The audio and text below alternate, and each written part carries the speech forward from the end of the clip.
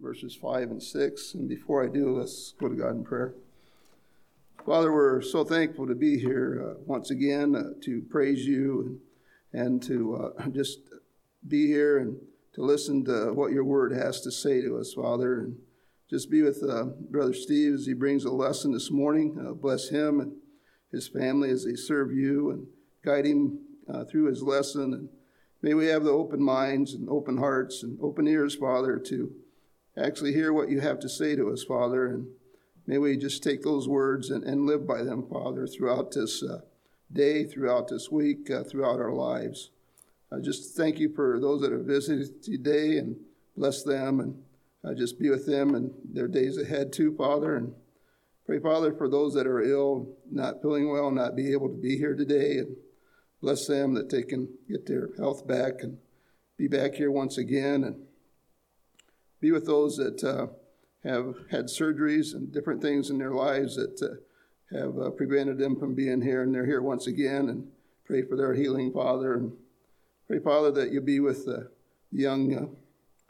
youth, Father, that those that have gone back to college, and just pray that you bless them as they travel there and through their studies, that things, Father, will get better, that everything can be back to normal, Father, and that they can continue with their studies and be with the schools and teachers and the young kids, Father, as they go back to school, and just watch over them and just be with each and every one, Father. Thank you so much for loving us, and for Jesus going to that cross for each and every one. And forgive us when we fall short, Father, and may we strive to do those things that please you. Bless us now as we look into your word, and just guide us, Father, in the direction you want us to go. Thank you for loving us. In Jesus' name, amen. John 3, verses 5 and 6. Jesus answered, "Most assuredly I say to you, unless one is born of water and the Spirit, he cannot enter the kingdom of heaven. That which is born of flesh is flesh, and that which is born of the Spirit is spirit."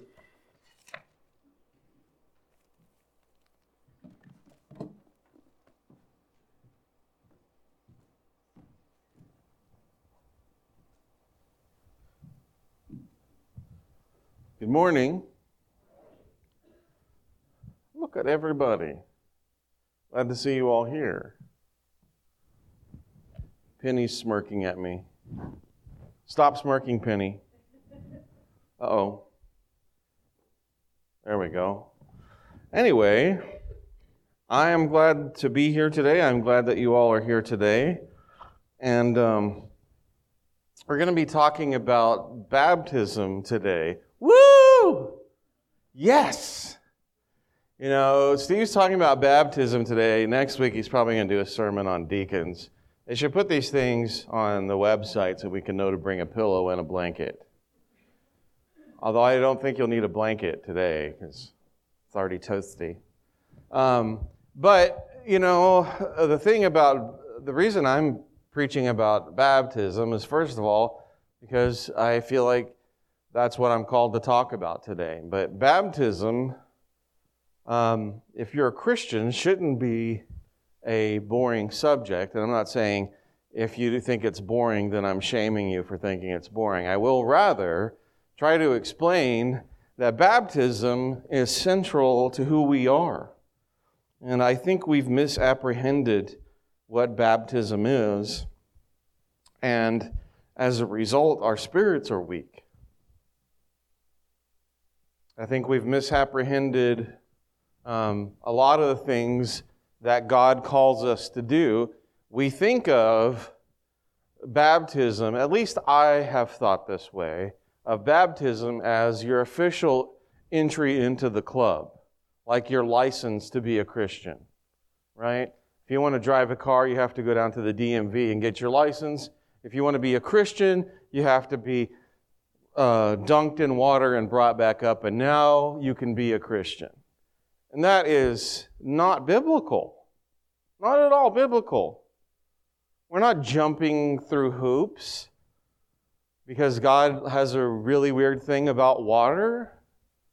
That's not what it's about. When we talked about the communion last week, the communion isn't just eating bread and drinking grape juice because God told us to. These things are transformative. I know that some people who call themselves Christians have all these different sacraments, right? These holy things that they do. We have two. We only have two because those are the only two in the Bible. There's partaking the Lord's Supper, and if you were here last week, I wasn't preaching, but I did make the argument through Scripture that that's transformative when we take the Lord's Supper. And if you don't think baptism is transformative, then you don't remember your baptism or you misapprehended baptism at the time. So, now are you interested a little bit? Skeptics? Thank you. Thank you for the amen, Jim. It was a pity amen, but I'll take it. Just like I take pity laughter. So thank you for that, those of you who just laughed. All right. What I'm going to show you today is that baptism is the means by which we are changed from regular people into spirit-filled people. Let me say that again without messing up. Baptism is the means by which we are changed from ordinary people into spirit-filled people. And that is why we are baptized. Yes, also because Jesus said that we should be baptized to fulfill all righteousness. Over and over again it says, be baptized so that you can become a Christian. It doesn't talk about people... in Acts, when it talks about people becoming part of the body, it doesn't say they believed and were made Christians. It always says they were baptized and added to their number. So yes, there is that thing that baptism makes you a Christian, but not because you're checking a box, but because it's changing who you are. And unfortunately, we have a very deistic view of the world that has come. I don't know who I was ranting about this to last week, but our founding fathers were Christians, yes, but they were also deistic. In other words, they're like, if you believe in miracles and things like that, then that's like old age superstition. And we all agree with that, but we shouldn't. We shouldn't agree with that because the Bible never said God turned off the faucet of supernatural. Taking the supernatural out of Christianity takes Jesus out of Christianity. Because what good is God, what good is Jesus, if they're just standing by watching, doing nothing while we go about our lives? You guys tracking me here? You smell what I'm cooking? All right. So let's stop thinking of our walk with God in deistic terms as our founding fathers in this country did. Because, yes, the miraculous does happen because God is alive. Baptism isn't just plunging into water. And the Bible says it's not just plunging into water, and we skip over those things. I'm not going to bring all of them up today, but I'm going to talk about a couple of them. Why is baptism necessary then? Well, it talks in Acts over and over again about people being spirit-filled. This is a painting, some Renaissance painting of Saint Stephen. Not the one talking to you right now. But Saint Stephen, don't pity laugh at me, wife. Saint Stephen in Acts chapter 6, right? Yes, probably. Yes, Acts chapter 6. It says that he was filled, now you all are looking. It says he was filled with the Spirit and he began to speak. Well, how did he get filled with the Spirit? Chapter 7, that's what I said. Chapter 7. He began to speak because he was filled with the Spirit. And over again in Acts, it talks about people doing things because they were filled with the Spirit. Now, in our deistic view of the world that nothing supernatural happens anymore, well, being filled with the Spirit is just a figure of speech, right? Wrong. It's not a figure of speech. It's not something that used to happen. And again, I feel like we have to go over this over and over again, but that's fine. That's what I get paid for. There's a difference between the gift of the Holy Spirit and miraculous signs from the Holy Spirit. Does that make sense? I believe we talk about this on Wednesday. The miraculous signs were given to the apostles who were administering to the Jews because the Jews always demanded signs. But that doesn't mean the Spirit is gone. I bet a lot of people in here can quote Acts 2:38. And we will get to that. We'll get to that later. So the reason that we're filled with the Spirit is we first of all have to look at what's the problem in the universe. The problem in the universe is that we were created to be perfect. That we were created to walk with God. And because we chose sin, we can't be in God's presence anymore. Because if you look over and over again in the Bible, whenever God is present, that which is impure gets burned. You remember when Moses was talking to God, he couldn't even get near a bush. It wasn't God, it was just a holy bush. And he had to take his shoes off because nothing impure can come before God. And nothing impure could touch the mountain on which the Lord rested in Exodus. Remember that when he gives out the Ten Commandments?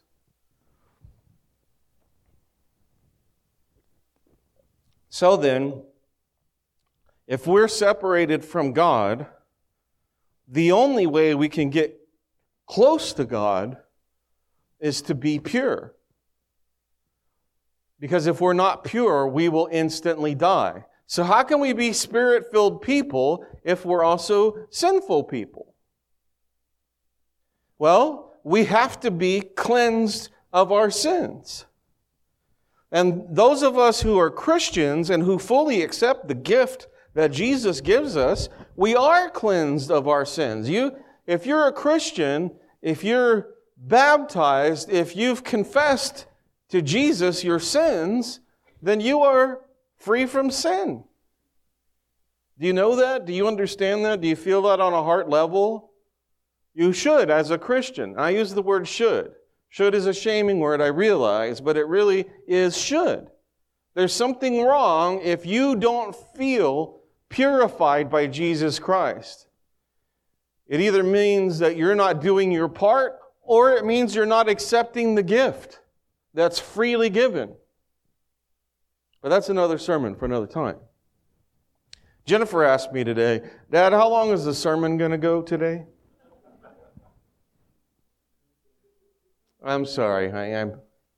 You know everything you guys say is going to end up from the pulpit at some point, right? Poor preacher's kids. I'll try to keep it short, and we know that I will fail. So let's just accept that and move on. All right.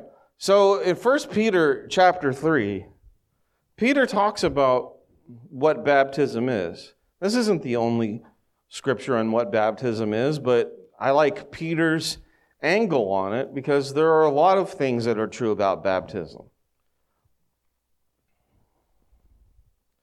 1 Peter chapter 3, verses 18 through 22.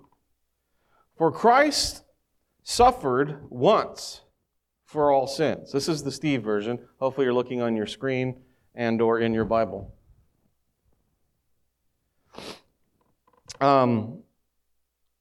The righteous suffered for the unrighteous so that he could bring us to God.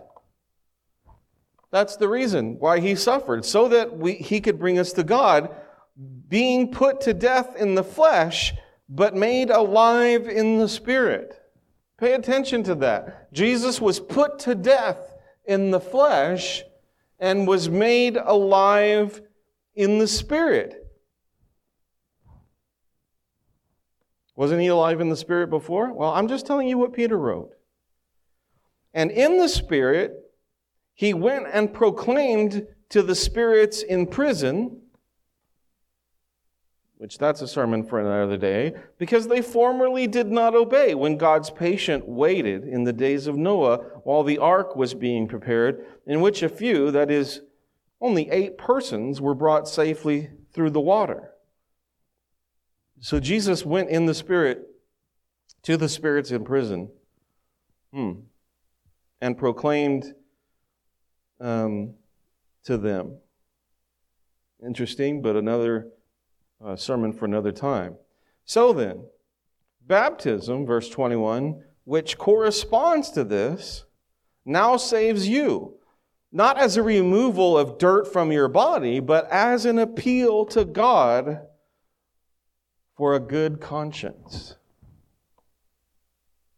through the resurrection of Jesus Christ. Think about that. Do you have demons? You know, I have some friends that have demons, I would say. I think there was a time in my life where I definitely had demons, as people say. But it might have been demons without air quotes. Really. Again, I don't have a deistic view of the world. I take the Bible for what it says. Those demons of guilt and shame, those demons of wallowing in the mud and saying, this is my lot in life. Those demons of, I'm never good enough, I'm never going to be good enough, are cleansed through the power of Jesus in you.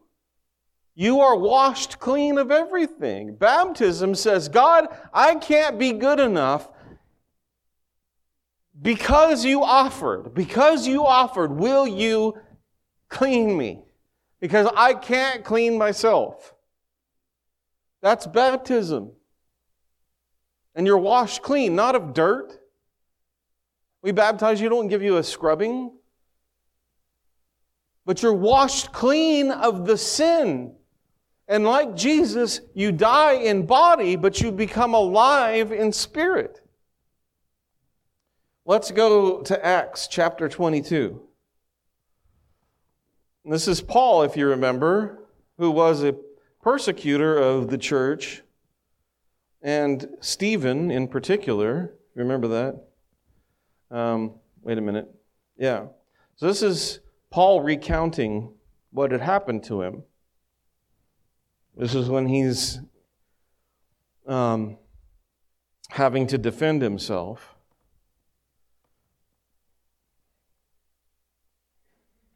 And he's recalling how he was blinded on the road to Damascus, and he went to Ananias. If you remember that story. Verse 14, and Ananias said to him, the God of our fathers appointed you, Paul, to know God's will, to see the righteous one, and to hear a voice from his mouth.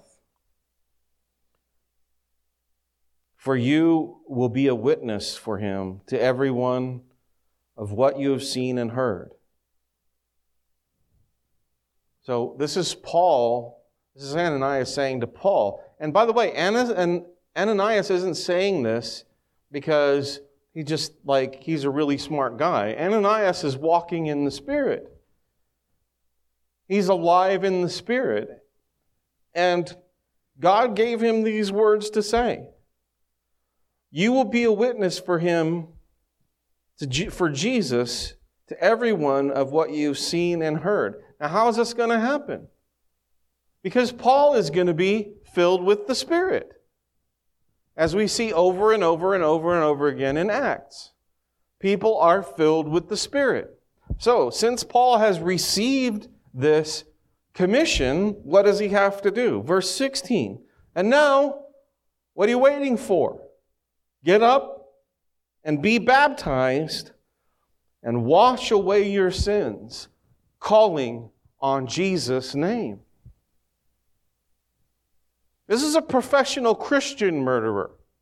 Whatever it is you're doing at home or at work or wherever you're doing it, I promise it's not as bad as professional Christian murderer. Okay? He said, look, God's got a job for you. He's done miraculous things in your life because He has a purpose for you. Now, since you know His purpose, go be changed. And I'll submit to you, miraculous things have happened in your life. I guarantee you, I could sit and tell you some things that even I don't believe because I have a very deistic view put into me from birth on. And God has been melting that view away. You know what? The world is full of magic. God's magic, it's not magic, it's just the power of God. And when you see something crazy and go, no, there's no way I saw that. There's no way I saw that. And you see it again. And you see it again, and you see it again, and you're like, well, that's a crazy coinkydink, ain't it? Or maybe God is alive and doing something in your life. What are the coinkydinks in your life? I don't even like to tell about mine because I feel like I sound crazy when I talk about it, but it's true. God has called me to be a preacher for a long time through miraculous means. And I said, well, that's weird, man. Did you see that? Oh boy. What's for lunch? I've done that over and over again to my own detriment. It almost killed me. It did kill me physically. I won't get into all that stuff. But God has done miraculous things in your life because He has a purpose for you. You're not just walking around doing your time, working for the weekend. Loverboy reference. Until one day you die and hopefully you're with Jesus. That's not the way it works. God has something for you to do today. Right now. Actually, He had it for you a long time ago. And the only way you're going to do it is to die in the flesh as Jesus did and become alive in the Spirit. You're going to have to be baptized. You're going to have to be changed. And some of us were baptized and we're changed and we're like, I'm not really into that change. And we need to repent. Let's go to Acts chapter 1. What? Yeah. This Spirit thing is central to the book of Acts, which is because the Spirit of God is central to God's church. So the book of Acts is a history of God's church from the beginning, and it's filled top to bottom with references to the Spirit of God, whom Jesus promised He would send to us. I've already started the shouting part of today's lesson, haven't I?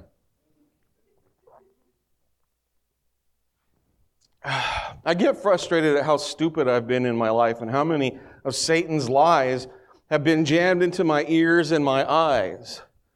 And we've been blinded by this garbage.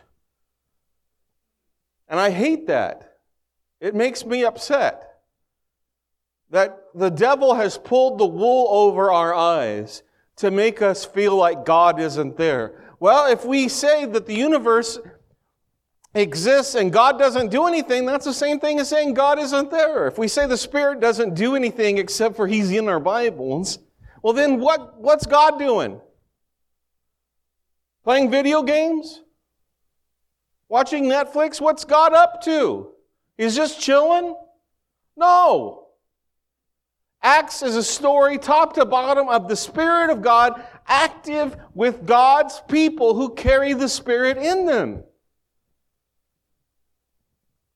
This junk we've been taught. It's not in the Bible. Okay, let me take another break. Hang on. Acts chapter 1, at the beginning. Verses 1 and 2. Luke is writing this for Theophilus, who's probably a rich, important guy. He had already written the book that we call Luke. Now he's writing another book. In the first book, O Theophilus, I've dealt with all that Jesus began to do and teach until the day when He was taken up, after He had given commands through the Holy Spirit to the apostles whom He had chosen. Did you catch that? It's real quick.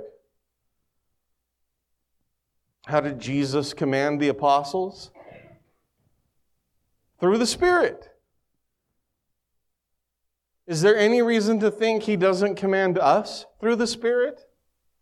Well, only a deistic worldview, that God doesn't do anything. Because we don't want to be like people who babble or, shake and fall down. You know what? If you babble or shake or fall down, I don't understand it, but, that's just my experience. But I'm not going to let my fear of being like someone else who I think is laughable keep the Spirit of God out of my life. You with me?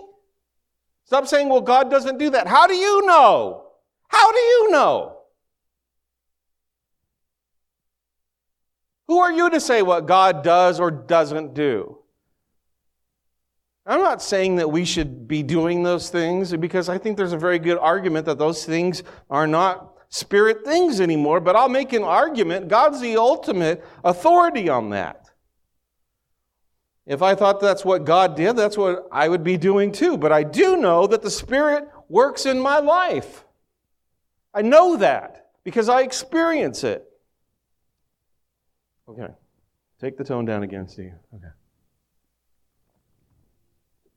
Let's move on a little bit. Hold your finger there, because we're going to be coming back. Let's go to 2 Peter chapter 1. We're going to be coming right back to Acts chapter 1.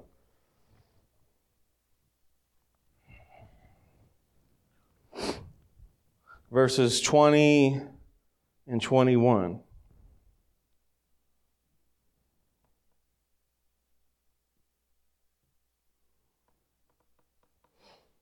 For if, wait a minute, that's not right.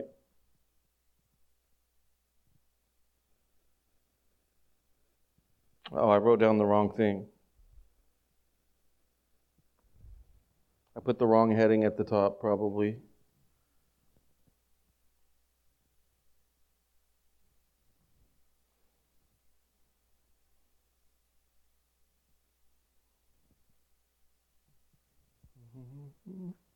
All right, we're going to have to skip that one because obviously there's a typographical error.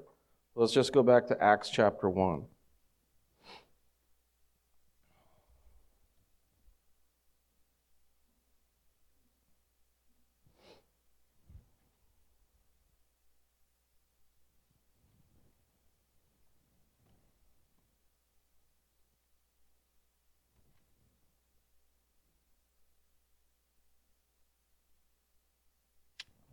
All right. Verses 4 through 8.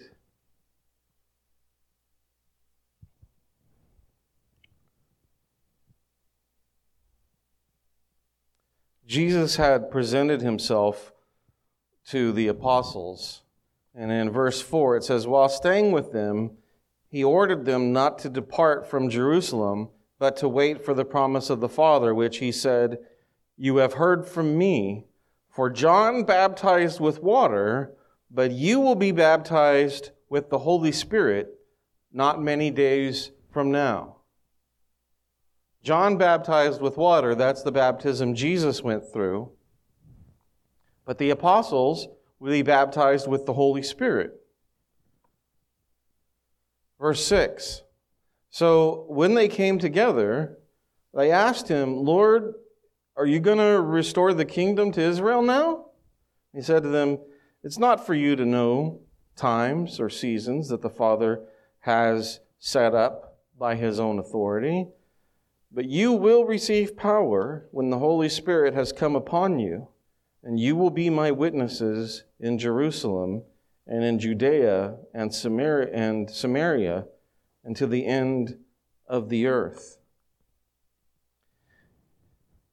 The Holy Spirit upon the apostles gave them the power they needed to witness for Jesus Christ. And I believe it's stated over and over again in Acts, but we're given our jobs as Paul was given his job by the Holy Spirit. even though we're not qualified to do the job, even though we make mistakes while doing the job, even though we have a hard time with the job, we're given our job by the Holy Spirit, and we're given the power to do it by the Holy Spirit. All right, let's go to Acts 2. You guys should know this part, or a lot of you should. We've quoted this a lot. I think this is like the second verse I memorized as a child. The first one was John 3:16. The second one was this. So Peter was telling everyone, they had just watched Jesus ascend, and they're like, whoa. And he said, yeah, you just killed the Son of God. He came down to save everybody, and you guys just chose to kill him. And now he's ascended up into heaven.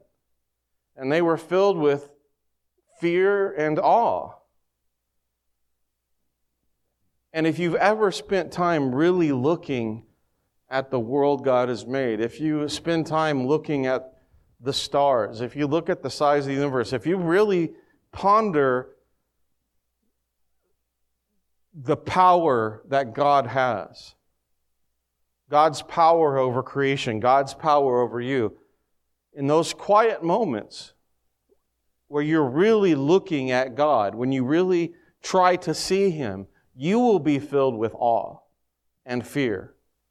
And that's not a bad thing, because God is fearfully powerful. And as they saw Jesus ascend into the heaven, they realized there's so much about this world that we just don't even understand or grasp or have any power over. We're in the same situation. And they realized we're not just walking around doing whatever we feel like, and God's off watching TV or doing a crossword puzzle somewhere. They realized at that moment, what we should realize is that God is interested and active in the world around us. If you're reading the news, every week I'm going to talk bad about reading and watching the news. Sorry. You get this view that the world has gone crazy and that powerful people are trying to destroy you. Well, powerful people probably are trying to destroy you, but they don't control the world. God made the world. God cares what happens in this world. He cares what happens to you. He cares what happens to me. But we don't look for God, so we don't see God. If you look for God, you will find Him. His Spirit speaks to our spirit. All right. So I think I set that up thoroughly. Jesus has ascended up to heaven. And so he kind of explains to them, well, you killed him. Instead of listening, he's gone back to his Father. Verse 36.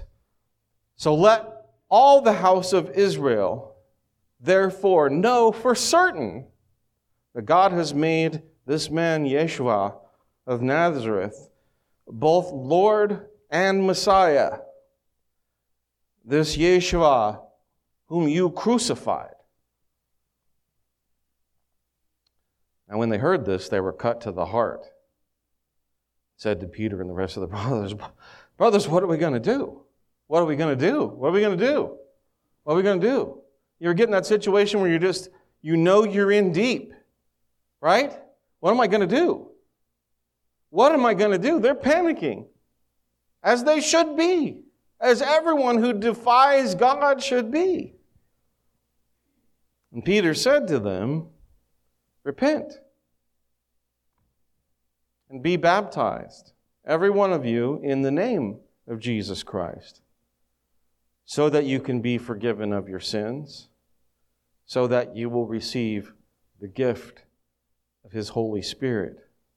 And this promise is for you and for all your children and everybody far away, everyone whom the Lord calls to Himself. It says children, it means descendants. It means your children, your children's children, your children's children's children's children. Okay, I'll stop. And everyone who's far away. This promise is for everyone if we repent and we're baptized, calling upon the name of Jesus, right? we will be saved, and we will receive the gift of the Holy Spirit. That seems pretty plain to me. That seems pretty plain. When you're baptized, you're not just dunked in water. You're cleansing yourself. You're doing what you can to make yourself pure, which is very little. It's pitiable. The best you can do is wash yourself. But you doing that little part to be washed, God does all the other part of truly cleansing you. Isn't that beautiful? That's God in everything. God asks us to do this little, I'm helping, look at me. Okay, yeah, you're helping, good. God just asks us to do this little part, to participate, right? In our own cleansing, which really doesn't do anything. But we cleanse ourselves, and God does the whole rest of the cleansing. There's power in that. That's how God works. We do this tiny little, I'm helping, I'm doing something good thing, and that's all He requires of us. And He does all the hard part.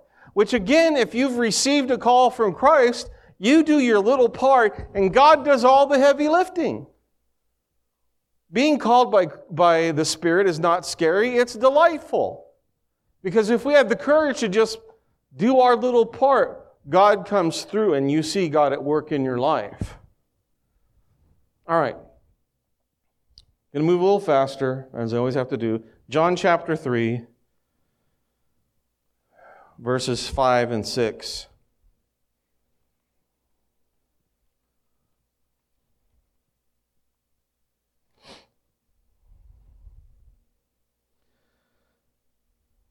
This is Nicodemus going, okay, I have to be born again? What does that even mean? I'm a little bit big to be born again. He's like, oh, okay, fine. All right, listen. Jesus answered, truly, truly, I'm telling you, unless one is born of water and the Spirit, he cannot enter the kingdom of God. I'll read that again. You have to be born of water and of Spirit to enter the kingdom of God. Because that which is born of the flesh is flesh, and that which is born of the Spirit is spirit. You guys following that? When you're born of the water, sorry, my daughter. When you're born of the water, it says it over and over again in the Bible. When we're born in the water, we're born into the Spirit. How many different parts of the Bible can tell you the same thing? Peter, Acts, Gospel of John, words of Jesus. You're born in the water, and that you die to the flesh and you become spirit. 1 John chapter 5. It's getting a little deep right now, and we're going to be wrapping it up here.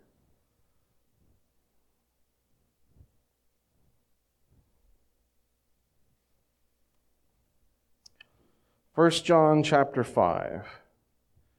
This is a little deep, but hopefully if we're thinking about what we've been studying today, we'll start to understand this. And by the way, this was obvious to John, but because we've had this deistic worldview, we're having to really strain our brains to truly grasp what John is saying here.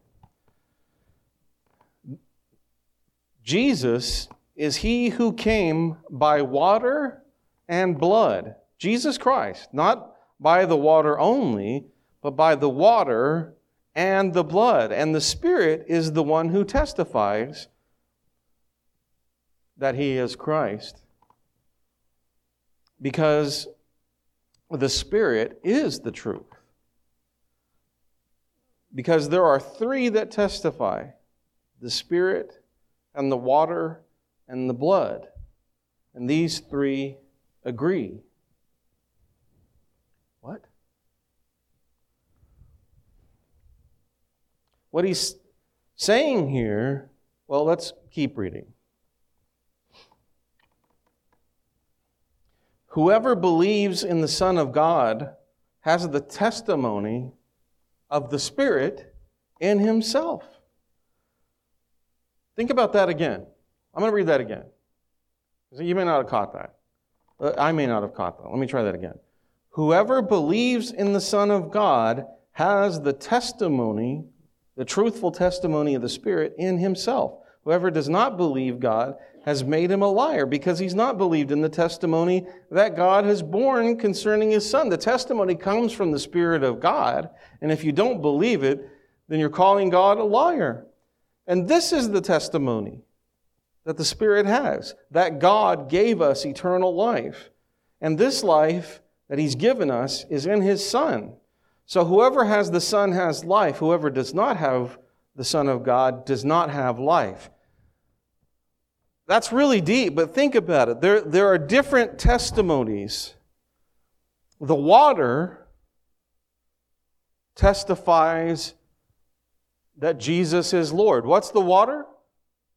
Baptism. In baptism, we receive the gift of the Holy Spirit, and there is something supernatural that occurs. The water, the baptism, testifies that Jesus is Lord. And there's something supernatural to the Lord's Supper. In the Lord's Supper, in the blood, the testimony is Jesus Christ is Lord. And thirdly, we've received the gift of the Holy Spirit. The testimony of the Holy Spirit is Jesus Christ is Lord. So if you want the Spirit of truth, it's in you when you're baptized. And those three things testify to the truth with capital T, the truth that Jesus Christ is Lord and that he offers us redemption from death brought on by sin. Whew. Dude. Whoa. Dude. If you're having a dude moment, hopefully you don't sound like that. But if you're having a dude moment, that's something that's only happened in the last couple hundred years since the Enlightenment. The Enlightenment, where we realize that there are no goblins under my house. Yeah, that's true. There are no goblins under your house, but God still is powerful and acts in our lives powerfully on a daily basis. It's only when we started saying, well, since there are no goblins, and that also means that God doesn't do anything. What a lie! What a destructive, evil lie that is. No one until 200 years ago had any trouble understanding that, but we do. Because they understood, yes, there's witness in baptism. The Spirit's powerful in my baptism. The Spirit's powerful in communion. The Spirit's powerful in my life. And all three of those things testify to the same truth that Jesus Christ is Lord of the universe. And instead of crushing me, died for me to fix the problem I caused between him and God. That's beautiful. That's the gospel. Then why are you yelling? I don't know. Because it makes me mad that so many people have perpetuated these lies. Last verse, Jennifer. Then we're done, okay? All right. It's just that I get really sleepy. Well, I can understand. All right, I love you, baby. Galatians 2:20. Paul says, I've been crucified with Christ. I'm dead. And that ain't a bad thing, because I'm still alive. But it's not I who am alive, but it's Christ living in me. The life that I have now in the flesh, I'm actually living by faith in the Son of God who loved me and gave himself for me. That's the gospel. That's something I want to tell my friends about. That's something I want to tell the world about. Amen? God is powerful and active to change the person I used to be into the person I am today and the person I shall become in the future. And that today he cleanses me of all the dirt in my soul that I have put there so that I can approach God. so that God approaches me, so that His Spirit is in me, and I can live in His Spirit. And my life in the flesh is actually, I'm animated by the Spirit of God, given to me by Jesus, who loved me and gave Himself so that I could live. Why would He do that? He just loves me. God is not fair. God is loving, and He spoils me really bad. He's just asking for me to do that little part, and He does the rest. Our Out of the Pulpit this week talks about how God calls us to do things. God is calling you to live a life in the Spirit. If we don't live in the Spirit, no one will see God in us. We won't grow as people, and we won't grow as a family, and we may not even be saved. You don't have to be good at living in the Spirit. You just have to be trying to live in the Spirit. Because again, God just gives us a matchbook to jump over. I mean, He's not asking for a lot. He's asking us to try. Because He spoils us. He loves us. He didn't send His Son to die so that He could just then condemn us and squash our face in the ground. He just asks us to get on board. Are you on board? Let's get on board. If you're not on board, because you're not a Christian, well, be washed clean so that you can walk in the Spirit. If you've been denying the Spirit and grieving the Spirit, either by denying or just pretending the Spirit's not there, God can forgive you of that. If you have a praise that you want to share with us, this is a time where we all sing together, and we would like anyone who has a praise or anyone who has a need to please come forward. Let us pray for you while we stand and while we sing this song.